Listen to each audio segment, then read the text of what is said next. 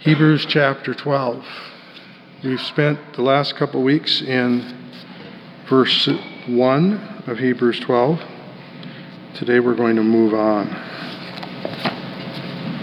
to verses 2 and 3.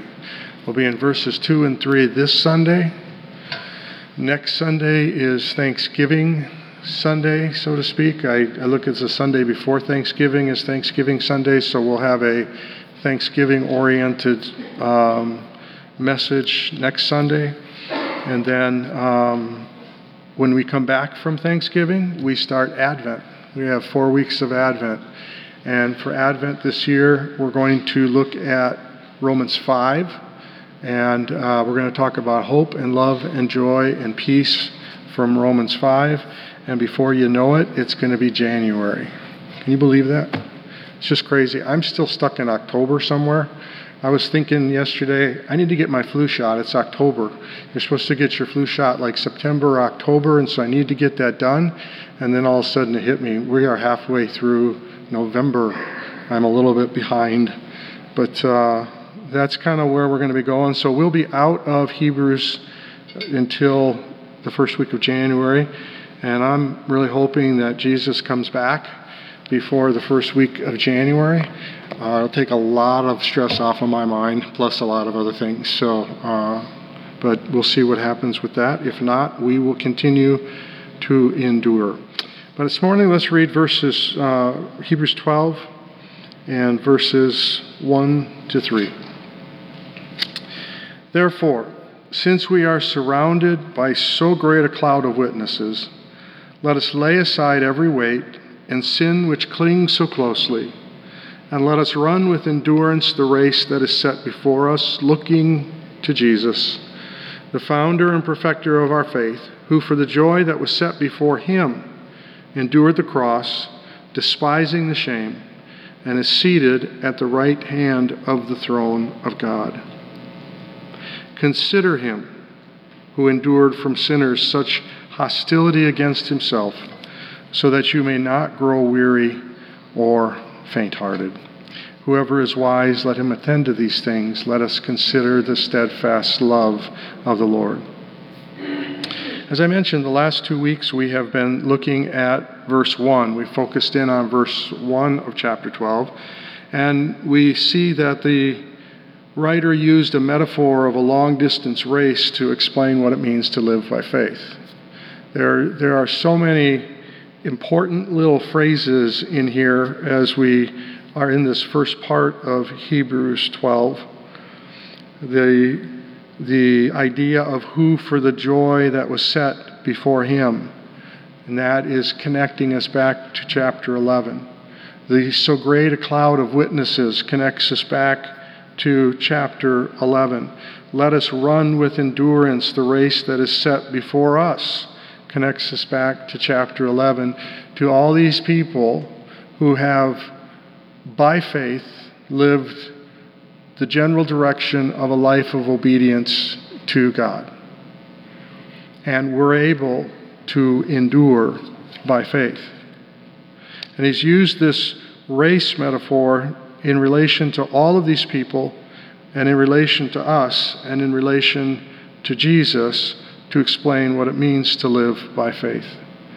A life of faith is a life that is one of obediently trusting in God because the individual believes in God's person, who he says he is, and in his promises.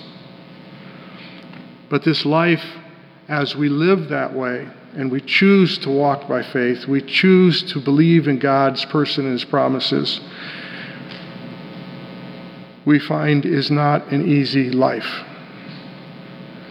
As I've said before, there's no rainbows, unicorns, there's no warm, fuzzy feelings here in Hebrews 11 and 12. The writer is being open, he's pulled back the curtain, and he's letting us know that this is a difficult path. The metaphor he uses informs us that this race is run over a course that at times is hard and painful. And for some people, the course is more painful than others. For some people, the course doesn't seem to have that much pain, or they'll run that course for a long time without a lot of pain or suffering, and suddenly there's a lot. For some people, it seems to them that course from the very beginning was a lot of pain and suffering. It varies from person to person, and people say, why? Why does it vary like that? It's God's purpose. I really can't say. Some people say, do I need more of a 2x4 over my head? Well, first of all, asking that question reveals you don't understand how God works. You've got a flaw there, because God isn't whacking us with 2x4s. We're not compared to mules. Is it because I've got more sin in my life? Well, that question reveals that you don't understand your standing in Jesus with the Father. You've got a weak spot there in understanding how the Father views you. Is it just that I'm more stubborn? Yeah, probably. No, I don't know. That was a joke. I don't know why some people's courses are more painful than others, except that that's God's good purpose. And He has united us with His Son, who is gentle and lowly. So we have to understand this pain and suffering within the context of our Father and His Son and how they interact with us. But having this course being hard and painful, and the writer also being a human being who has had a hard and painful life based on some of the things that are said in here, there's a connection that comes together with this writer, and I think he identifies with our natural response to difficulty. When difficult things touch our lives, when painful things happen in the course of our life, what is our first normal response to difficulty and pain? To get away from it, to go around it, to avoid it. It's just the natural response. But the writer here tells to us that we must fight back up against that natural response to difficulty, which reveals itself in our trying to escape suffering, and encourages us instead to endure, to remain under the circumstances God has brought into our lives, and to, through the power of the Holy Spirit, successfully finish our course. To be able to say with Paul, I have kept the faith, I have finished my course. Those are profound and weighty words in Scripture. I've thought many times about what do I want on my tombstone someday. Well, I'm probably not going to have a tombstone because I've told Terry not to spend the money on a big funeral and tombstone. Just cremate me and do what you want with the ashes. God's going to put it all back together someday anyway, and I'm not real worried about what part of the ground I'm in or on or wherever. But I've thought, if it could be said of my life, I finished the course, I kept the faith. What better thing to have been said? And that's what the writer here wants us to be able to say when it's all said and done.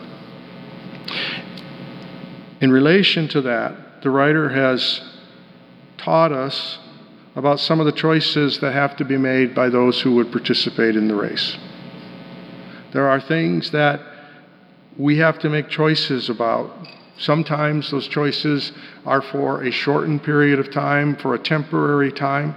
Sometimes those choices are for an extended period of time. Sometimes those choices for some people are for their entire life because of the path that God has for them.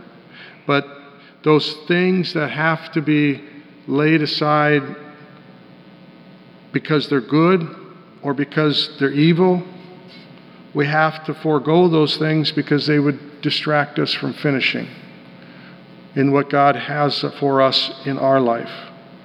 He's told us to choose an ongoing pursuit of righteousness so that sin has no opportunity to enslave or entangle us.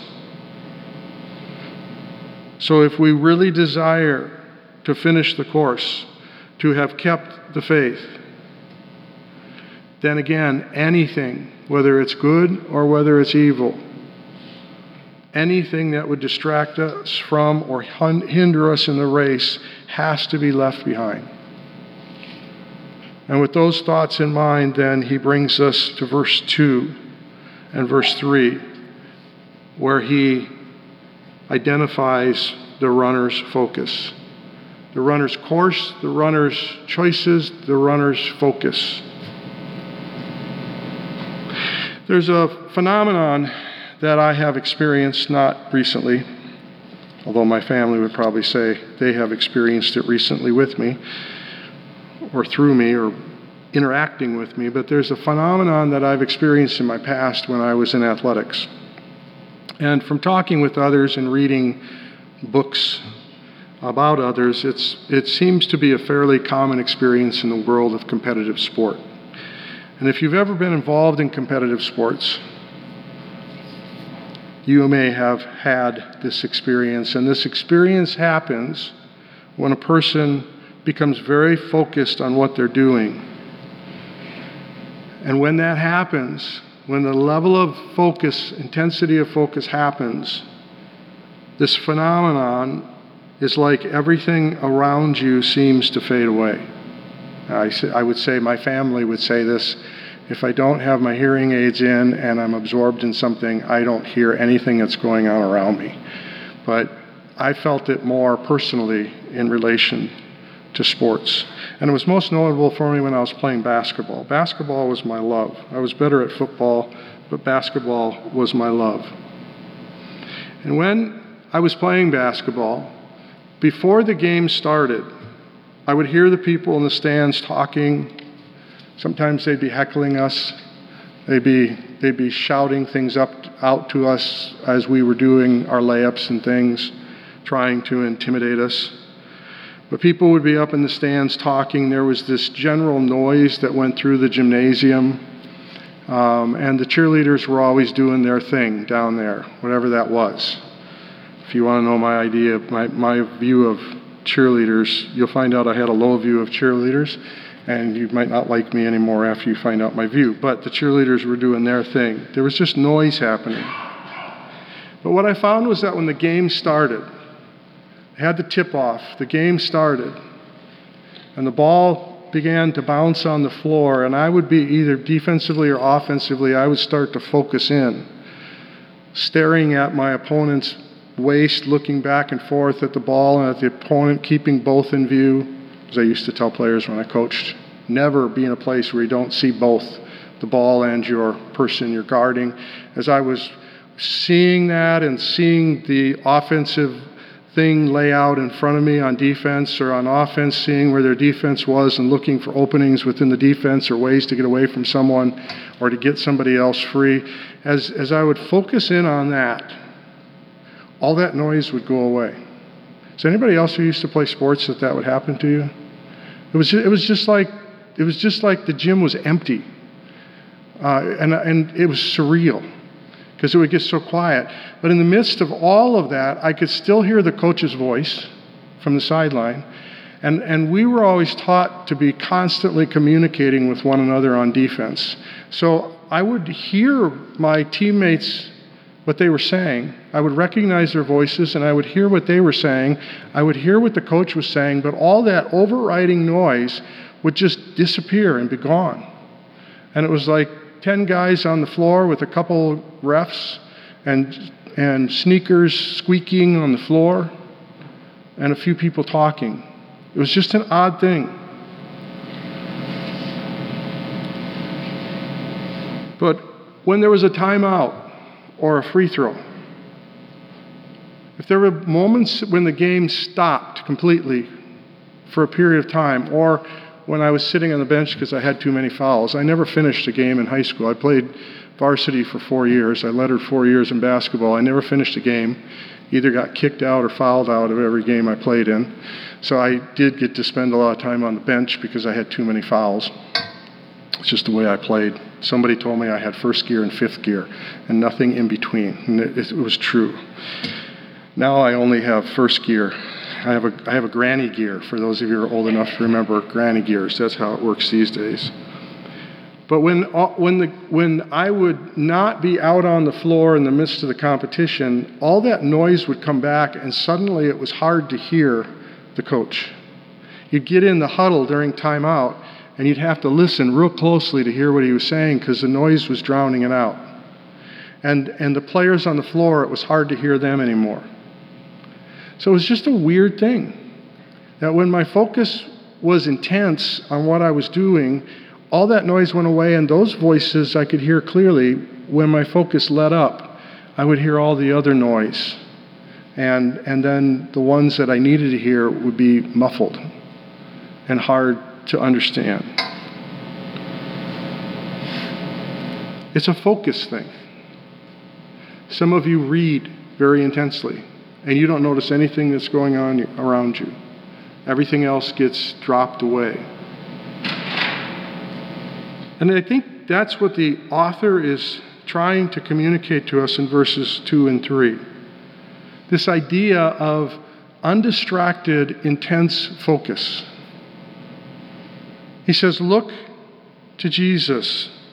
And he says in verse 3, consider him. This word translated look literally means to look with intense, undivided attention. That's why this idea of sport and the focus that's involved in sport comes to my mind as he uses this word. Jesus is to become the object of our attention as we run this race. And he adds an element to this, adds an element on top of this with this word look, that it means to make a choice to look away from all the other things that are around us. Look away from all the other things that would distract our attention and look to Jesus. This single focus of life is about Jesus. I remember, I don't remember this happening when I was playing sports, but when I was coaching sports at the college, I was the assistant men's basketball coach. We had a few guys on the team who knew that they probably were not going to get into the game. They got to suit up, they got to be part of the whole thing, but we had a rotation of about 7 people that were our main players. And so there were about 4 people. We usually suited up around 11 people for a game. There were usually about 4 people that rarely ever got into a game. And they would sit on the end of the bench and goof around. They would sit and talk to each other. Or they'd be talking to people in the stands. Or the cheerleaders would be down there at the end of the bench, and they would be talking to the cheerleaders on the end of the bench. They were there for the game. They wanted to claim they were part of the team. They wanted to claim that they were, there with everybody else, and this was important to them, but it wasn't important to them. They had divided attention.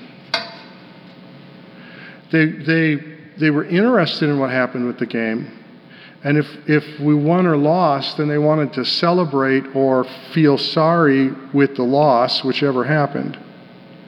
But they really weren't on the same level of vested interest in the game as the guys who were going out onto the court. They claimed to be part of the team, but in a sense they really weren't part of the team. They didn't care about the same things. They weren't invested in the same things. And in a sense with this race idea, is what's coming across. That the writer is saying, I want you in this race to have an intense, undivided attention so that you may come to a point where you say, I have finished my course. I have kept the faith. Therefore, there is a crown laid up for me.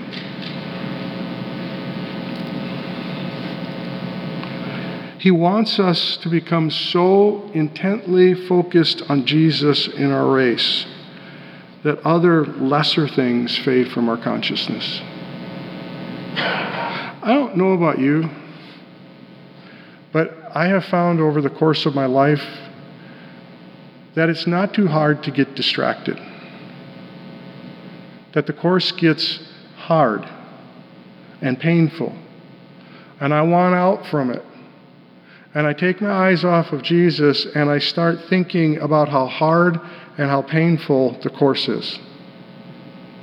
Anybody else have that experience in life? That my focus becomes how tired I am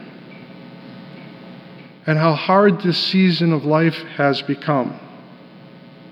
Now, it's true that it's become hard at times, and it's true that it's painful at times.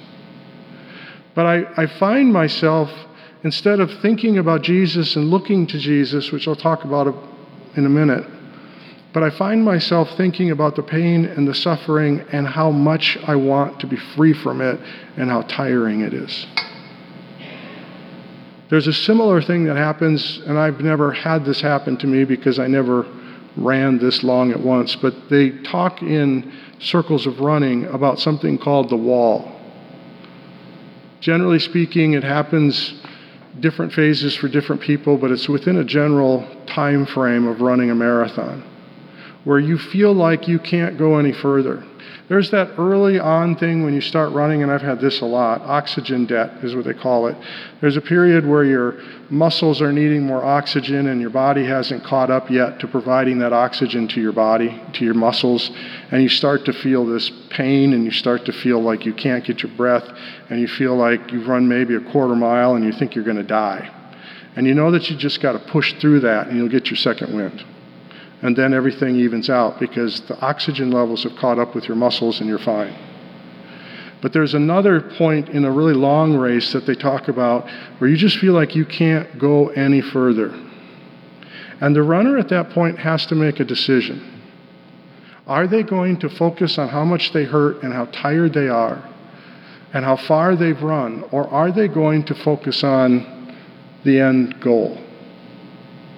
I hate to point somebody out, but the only long-distance runner I know is Andy. And have you hit that, Andy, with the wall? And is that fair to say that you got to think about where you're going and not where you are at the moment? You've got to look past that pain and suffering. And that's what the writer is saying. You're in a painful situation. You're in a hard place right now. And it feels like you can't go any further. The only way you're going to go any further is look to Jesus. Intensely focus on Him. And lesser things, painful things, will begin to fade from our conscience. So that's kind of what he's telling us, but if you're like me, you might think, well, that's kind of nice words. But is that realistically even possible? Is that realistically even possible? Is it possible in the hard, painful moments of life, especially when those hard, painful moments of life are long term?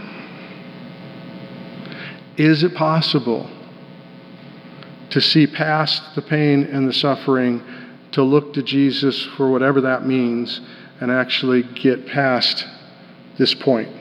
And the answer is yes. Seeing we're surrounded by such a great cloud of witnesses. And on the other hand, then, some people will set aside the pain and suffering question and they'll say, okay, but what about life? Aren't we to enjoy life? Are we supposed to, these good things of life, are we supposed to so intently focus on Jesus that we don't enjoy the good things of life?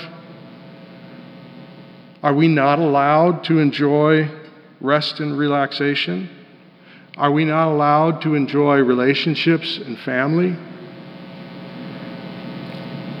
How do all those things fit into this intense, undivided attention so that other things fade away?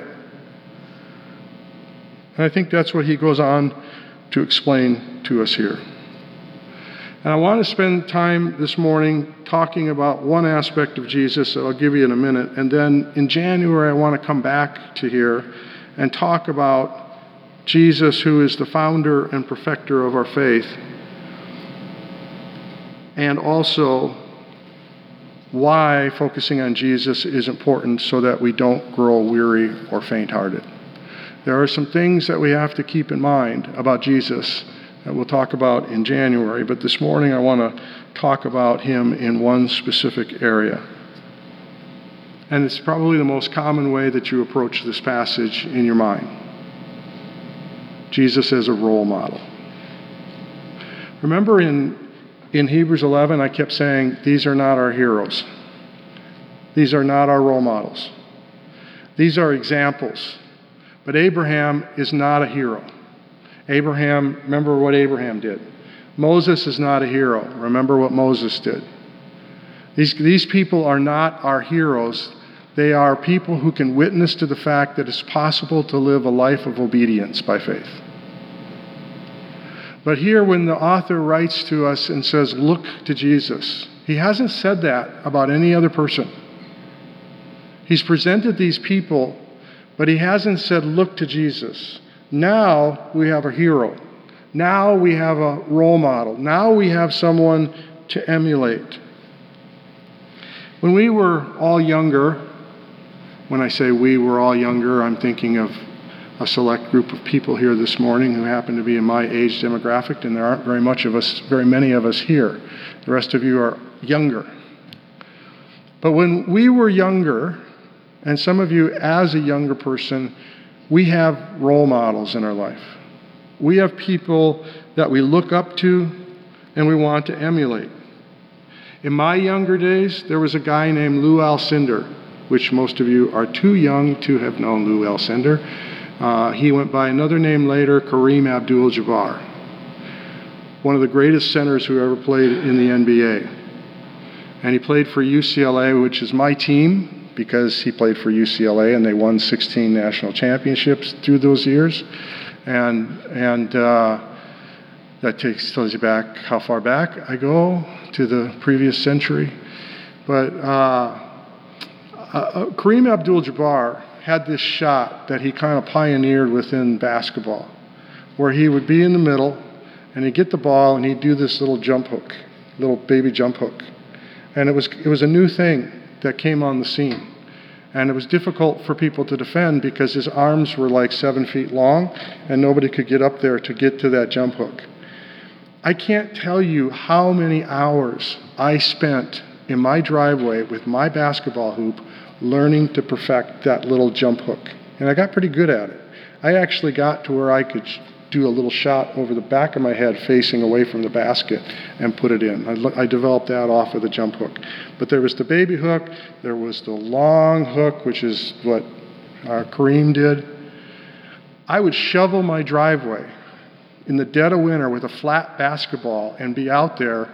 And if you know me and know me how much I hate winter, I would be out there in the cold with gloves on doing my little jump hook till I got that mastered.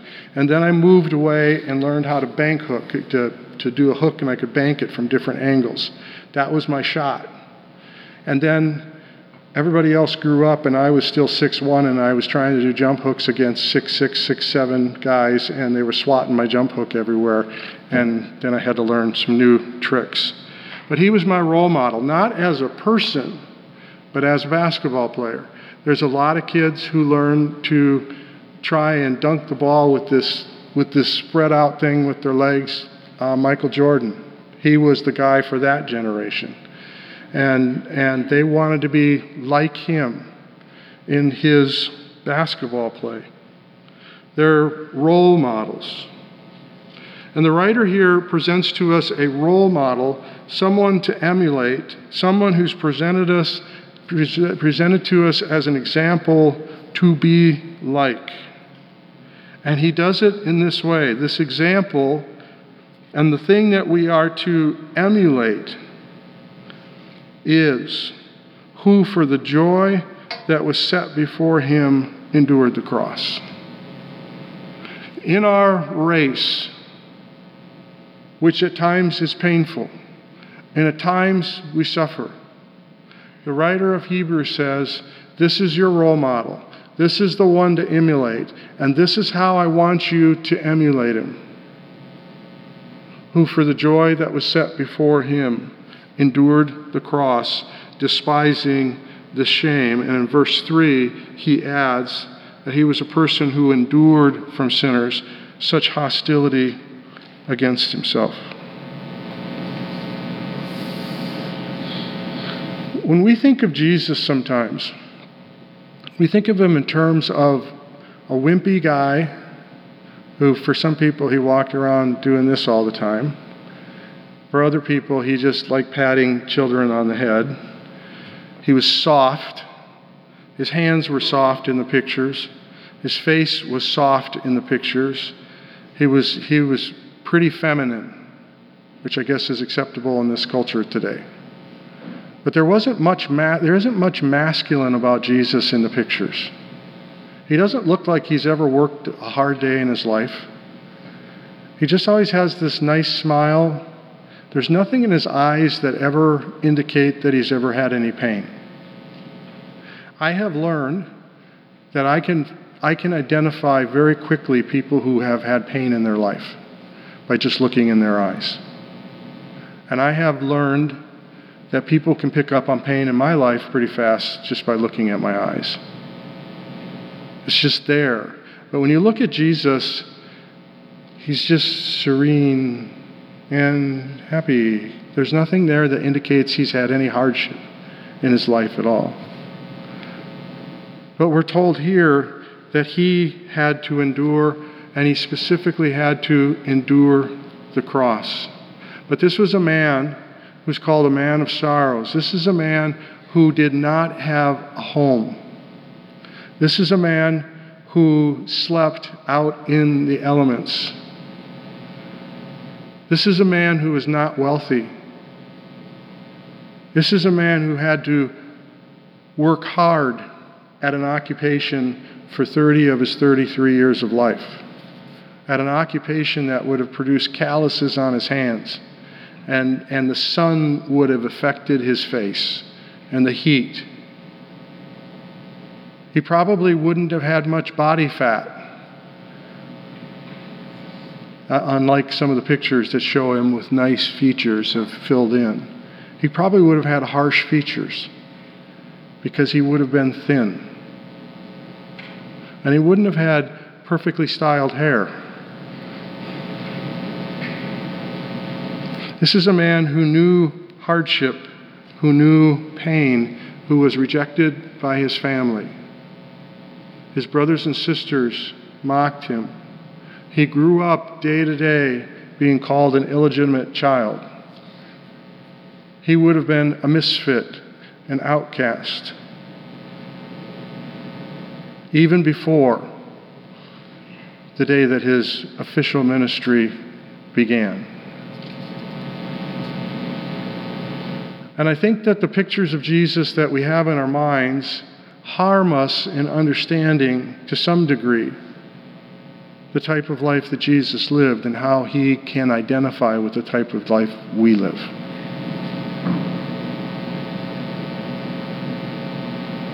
His was a life of pain. His was a life of suffering. His was a life of hardship. But what we're told is that Jesus looked beyond the pain, and Jesus looked beyond the hardship to what waited for him after he finished the race.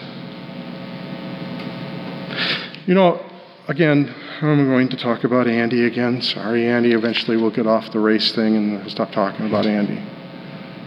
But I don't think Andy is a world-class runner, are you? He's not up in those tiers. She's not running for prizes. Matter of fact, the majority of the people who run marathons are not running for prizes. They're running to be able to say, I disciplined my body enough that I could do this. That is, in a sense, a joy that is set before those runners, those marathon runners, to be able to cross the line. To be, in spite of the boom of the marathon races these days, to be in a rather select few of the general world population who actually can run 26.2 miles in one day and to improve their times. But they're not running for any other prize than to be able to say, I did this, I finished this, I accomplished this. But unlike most long-distance runners today who run in those competitions, the writer of Hebrews tells us about Jesus that he ran his race, he finished his course, he kept the faith because of a prize that was held out there for him. And it wasn't just finishing. There was a joy that was set before him. There was something that he knew that when he crossed that finish line of death, burial, and resurrection, that there was a prize. There was something for him that drove him through the pain and the suffering, that lured him, that called him. He was willing to forgo ease and comfort. He was willing to forgo wealth. He was willing to forgo perceived success. He was willing to forgo a good reputation and other good things for a better thing. That joy that was set before him. Even though the path of God's will led through an intense experience of shame for him, and he despised that shame. He hated that shame that he had to go through. Going through the cross, one part of it was you hung naked for hours in front of thousands of people. That in and of itself is a shameful thing. He was called a blasphemer. The Son of God was called a blasphemer. That's a shameful thing. He endured the false accusations. He endured all of those things. Jesus remained under all of it because he was focused on something that was more important to him than his reputation or his comfort or his ease. That something far better here is classified as seated at the right hand of the throne of God. But what that means is that Jesus looked beyond all of the stuff of this life in relation to pain and suffering. All of the stuff of this life that was even good. He looked beyond to the joy of establishing his kingdom, to the joy of the ultimate defeat of his enemies, the defeat of sin, and the defeat of death for us. Jesus' joy was for his God to get glory, his Father to get glory, and for the good of others. As Jesus ran his course through pain and suffering, he looked beyond all of it to the exaltation of his God and what it would do for others. Seated at the right hand of God is metaphor for the establishment of his kingdom. And who are the members of his kingdom? We are. Seated at the right hand of God speaks of his sovereignty over all the things of this world, and through his death, he brought the defeat of sin. He brought the defeat of death. He brought the defeat of all of his enemies. And through what he did, he brings us into the family of God, so that one day we could hear a voice from the throne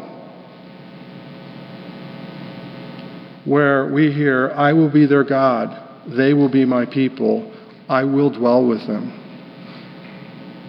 That's the joy set before Jesus. There will be no more pain. There will be no more death. There will be no more tears, because sin will no longer be present. That's the joy that was set before him. And we're called to emulate him. We're called to be people who, while we feel the pain and sorrow and hardship of this life, we live as people whose spiritual eyes look beyond the things of this life to the better things that our Father offers to those who endured and faithfully finished the race. We are to be people who conduct ourselves, who live in a way, who run our race in a way that we want God to be known. And we want the good of others to flow from what we endure. That's Paul's perspective in 2 Corinthians chapter 4. The very familiar statement, we have this treasure in jars of clay. And I don't know how many people really read beyond that. There was a music group at one point called Jars of Clay. Everybody knew that phrase. Everybody knows about jars of clay, with lots of explanations what that's talking about. And hardly anybody reads past jars of clay. So let me do that for you this morning. But we have this treasure in jars of clay to show that the surpassing power belongs to God and not to us. When believers run the race, when believers are faithful, when believers finish the course, people stand back and have to acknowledge, either within themselves or verbally, that something is different about them. Paul talks about his situation to show that the surpassing power belongs to God and not to us. We are afflicted in every way, but not crushed, perplexed, but not driven to despair, persecuted, but not forsaken, struck down, but not destroyed, always carrying in the body the death of Jesus, so that the life of Jesus may also be manifested in our bodies. So right there, we're showing that the surpassing power belongs to God, and in the midst of all of these things that Paul mentions, what he is wanting is that the life of Jesus may be manifested in our bodies. Right there you have God's glory and others' good. So people can see God in our lives, and people we can have a ministry of good to others in the midst of it. So he goes on to say, so death is at work in us. But because we have endured, that I just added that, but it's the flow of thought. Because we have endured, even though death is at work in us, life now is at work in you. The good of others. Since we have the same spirit of faith, according to what has been written, I believed and so I spoke. We also believe, and so we also speak, knowing that he who raised the Lord Jesus will raise us also with Jesus and bring us with you into his presence. For it is all for your sake, the good of others, so that as grace extends to more and more people, it may increase thanksgiving to the glory of God. Well, he's being kind of repetitive here. We suffer for the glory of God and the good of others. And because of this, Paul says, so we do not lose heart. We're afflicted, we're perplexed, we're persecuted, we're struck down, but we do not lose heart. Though our outer self is wasting away, our inner self is being renewed day by day. And then these are the words that just blow my mind every time I read this, honestly. For this light, momentary affliction. How could Paul say that? Later on in chapter 11 of this same letter, he's going to talk about the definition of momentary light affliction. And it's anything but light. And it's been going on his entire time since he's come to know Christ. How can he call this light momentary affliction? He says, because it's preparing for us an eternal weight of glory beyond all comparison. This is a light thing. There's a weighty thing. And nothing can be compared to that weighty thing. In light of how weighty the glory is that we will share with Christ and in our Father's presence. All of this is light. I don't know about you, but that's hard for me to wrap my head around because oftentimes this does not feel light. But whenever this feels heavy, Paul wants us to understand that there's something so much heavier in a positive way, the glory that's going to be ours, that it's going to make this feel like nothing.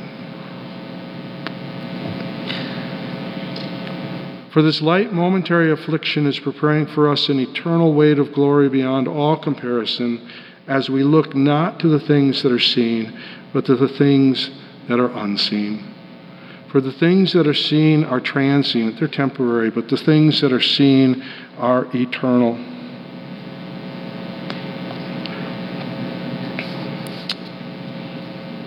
You know, there's a lot of times where I say to Terry, I can't do this anymore.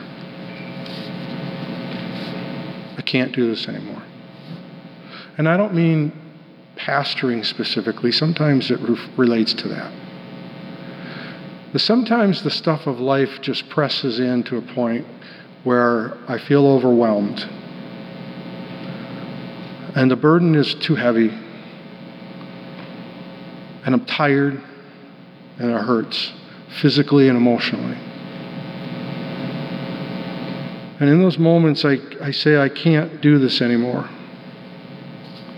And those are the times where Terry says, just another day, just today. Can you do today?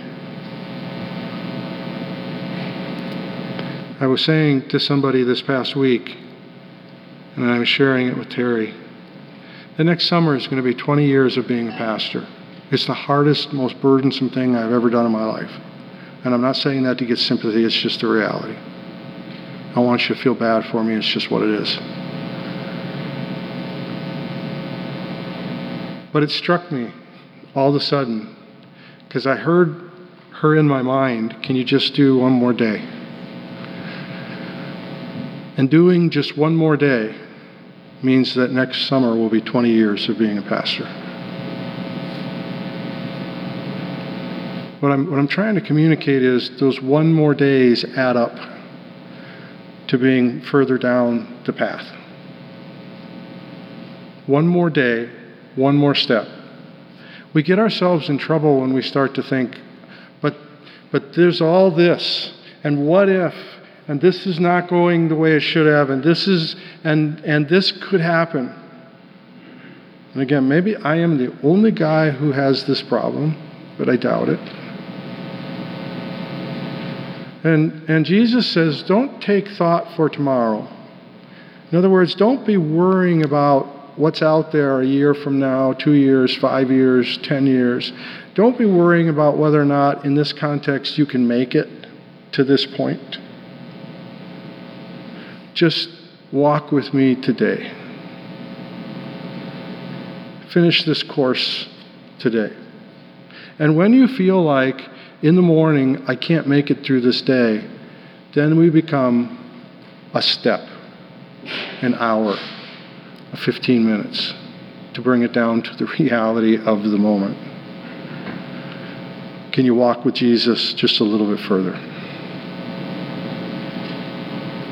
And when you look back and it becomes accumulative, this has been a long time that it's been like this.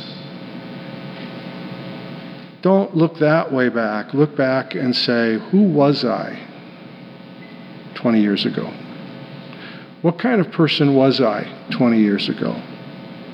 And how has God shaped me and changed me to be this person today, where I am now?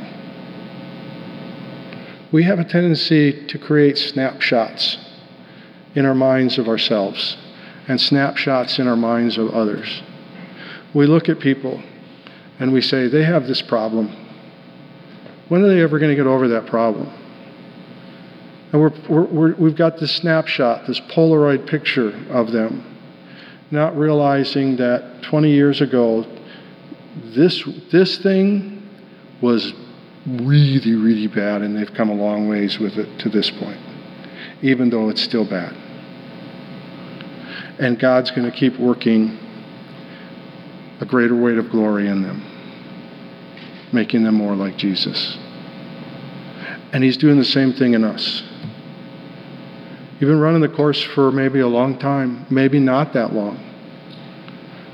And it's painful, and you suffer.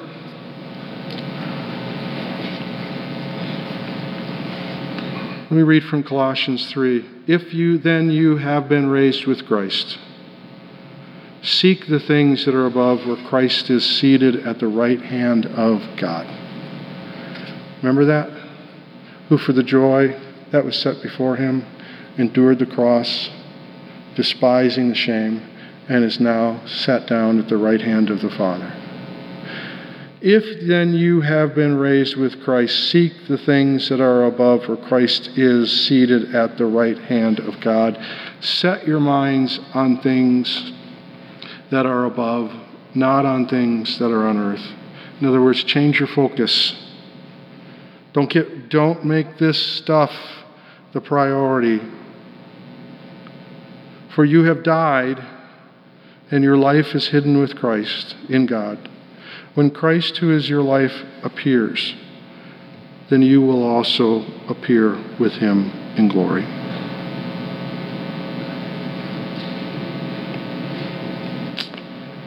There's a lot more in this passage to consider, and we'll talk about it more back when January rolls around. Until then, I want to encourage you to begin a practice of intensely focusing on Jesus and how He lived. In the midst of your race, look to Jesus. Think about kind of person He was and is. You learned this morning that Jesus is gentle and lowly. Focus on that today. Focus on that tomorrow. Ask God to help you to be gentle and lowly, becoming like Christ in the midst of this race. Focusing on Jesus is not just putting a picture out there and that's Jesus and I'm going to focus on Him. Focusing on Jesus is intensely concentrating on the kind of person that He is and wanting to become that yourself. Through intentional practice, intentional pursuit. Make it your practice to think about Him, how He ran His race, and how you may need to change in light of His example.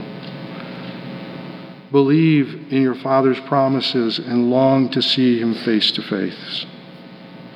Live in the awareness of your Father's current personal presence with you at all times. And live for God's glory and others' good. My statement for my life is serving Christ for God's glory and others' good. That's what I want to be. That's who I want to be. That's what I want my life to be about. In the power of the Holy Spirit, run your race with endurance. Let's pray. Father, I pray that you would give us strength. I thank you that the one that you have given to die for us is the one who also lives in us and with us. And I thank you that that person, Jesus, is a person who was made like his brothers in every way. That he was tempted in all ways just like us. That he endured, was not immune from or separate from the pain and suffering that we have. If anything, Father, Jesus understood the brokenness of this world in ways that we never are able to in our lives. And thus, that increased the pain as he looked around and understood what it could be.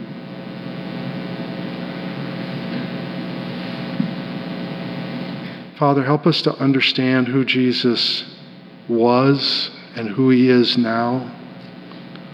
Help us to want to live this life the way he lived this life. And help us to want to become, through the pain and suffering, more like Him. Help us to remember that we are not who we will be, but will help us to remember that when we see Jesus, we will be like Him, for we will see Him as He is. God, give us strength for today. Give us grace, timely, gracious work in our lives. Help us to remember our high priest who understands our frailty. Help us to remember that we are loved and that you are always with us. In your Son's name, amen.